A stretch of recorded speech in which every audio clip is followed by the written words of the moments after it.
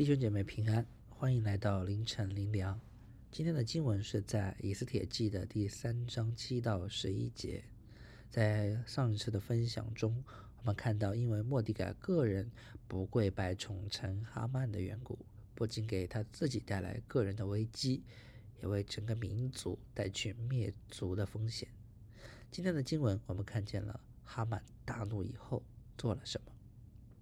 哈曼回去之后左思右想，终于想到了一个自以为有保障的方法。他就问神何年何月是最合适的日子来消灭犹大人。波斯文化中有一个选日子的传统，用的方法就是测普尔。经文中说了，也就是抽签，结果抽到了12月，所以哈曼这个时候就向国王建议了。我们看见哈曼很狡猾的找了一个机会，在国王面前歪曲事实。他很夸张的说，陛下，我们波斯帝国有不同的民族，但是呢，我们国家里有这么一个民族，他的律例与其他的民族律例不同，他们守自己的律法，而他也不守王的律例。这些人留下来对国王您不但没有好处，还是我们国家的不稳定因素，不如就把他们从我们中间剪除。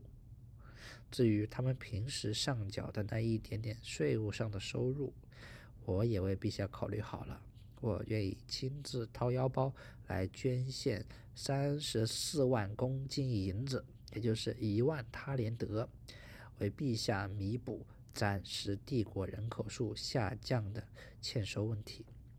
所以陛下你就大可放心，把这群没有用的人就剪除掉好了。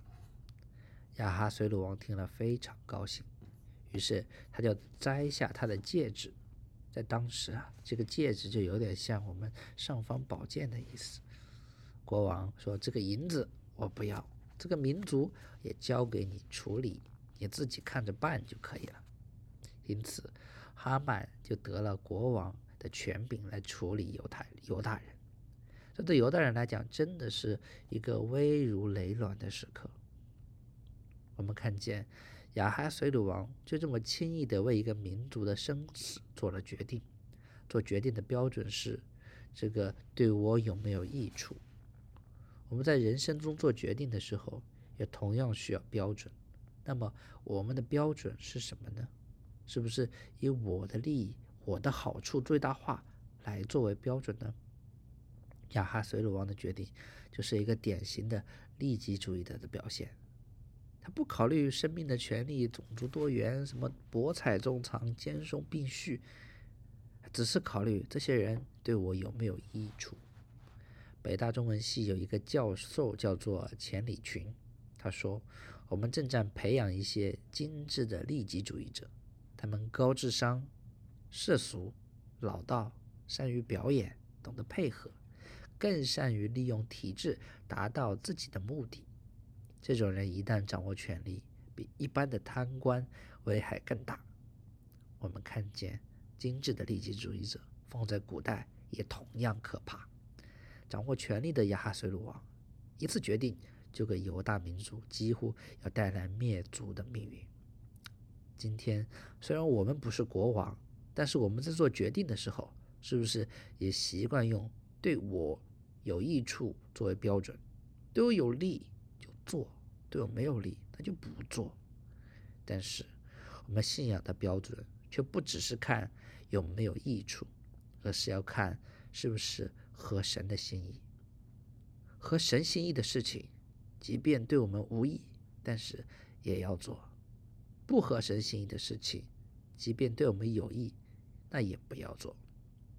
求神帮助我们，可以在寻求神的心意的过程中，顺服神的诫命来思考，以神的计划作为我们做决定的标准。我们祷告，恩主，也让我们借着亚哈随鲁王看见自己生命的不足，我们按自己的血气私欲来做判断，唯独亏欠你的荣耀。求主帮助我们，在做决定的时候寻求你的心意，更要在行动的时候给我们力量来胜过自己的小心和软弱，以你的益处为标准，以耶和华为乐。祷告感恩，奉主耶稣基督的名，阿门。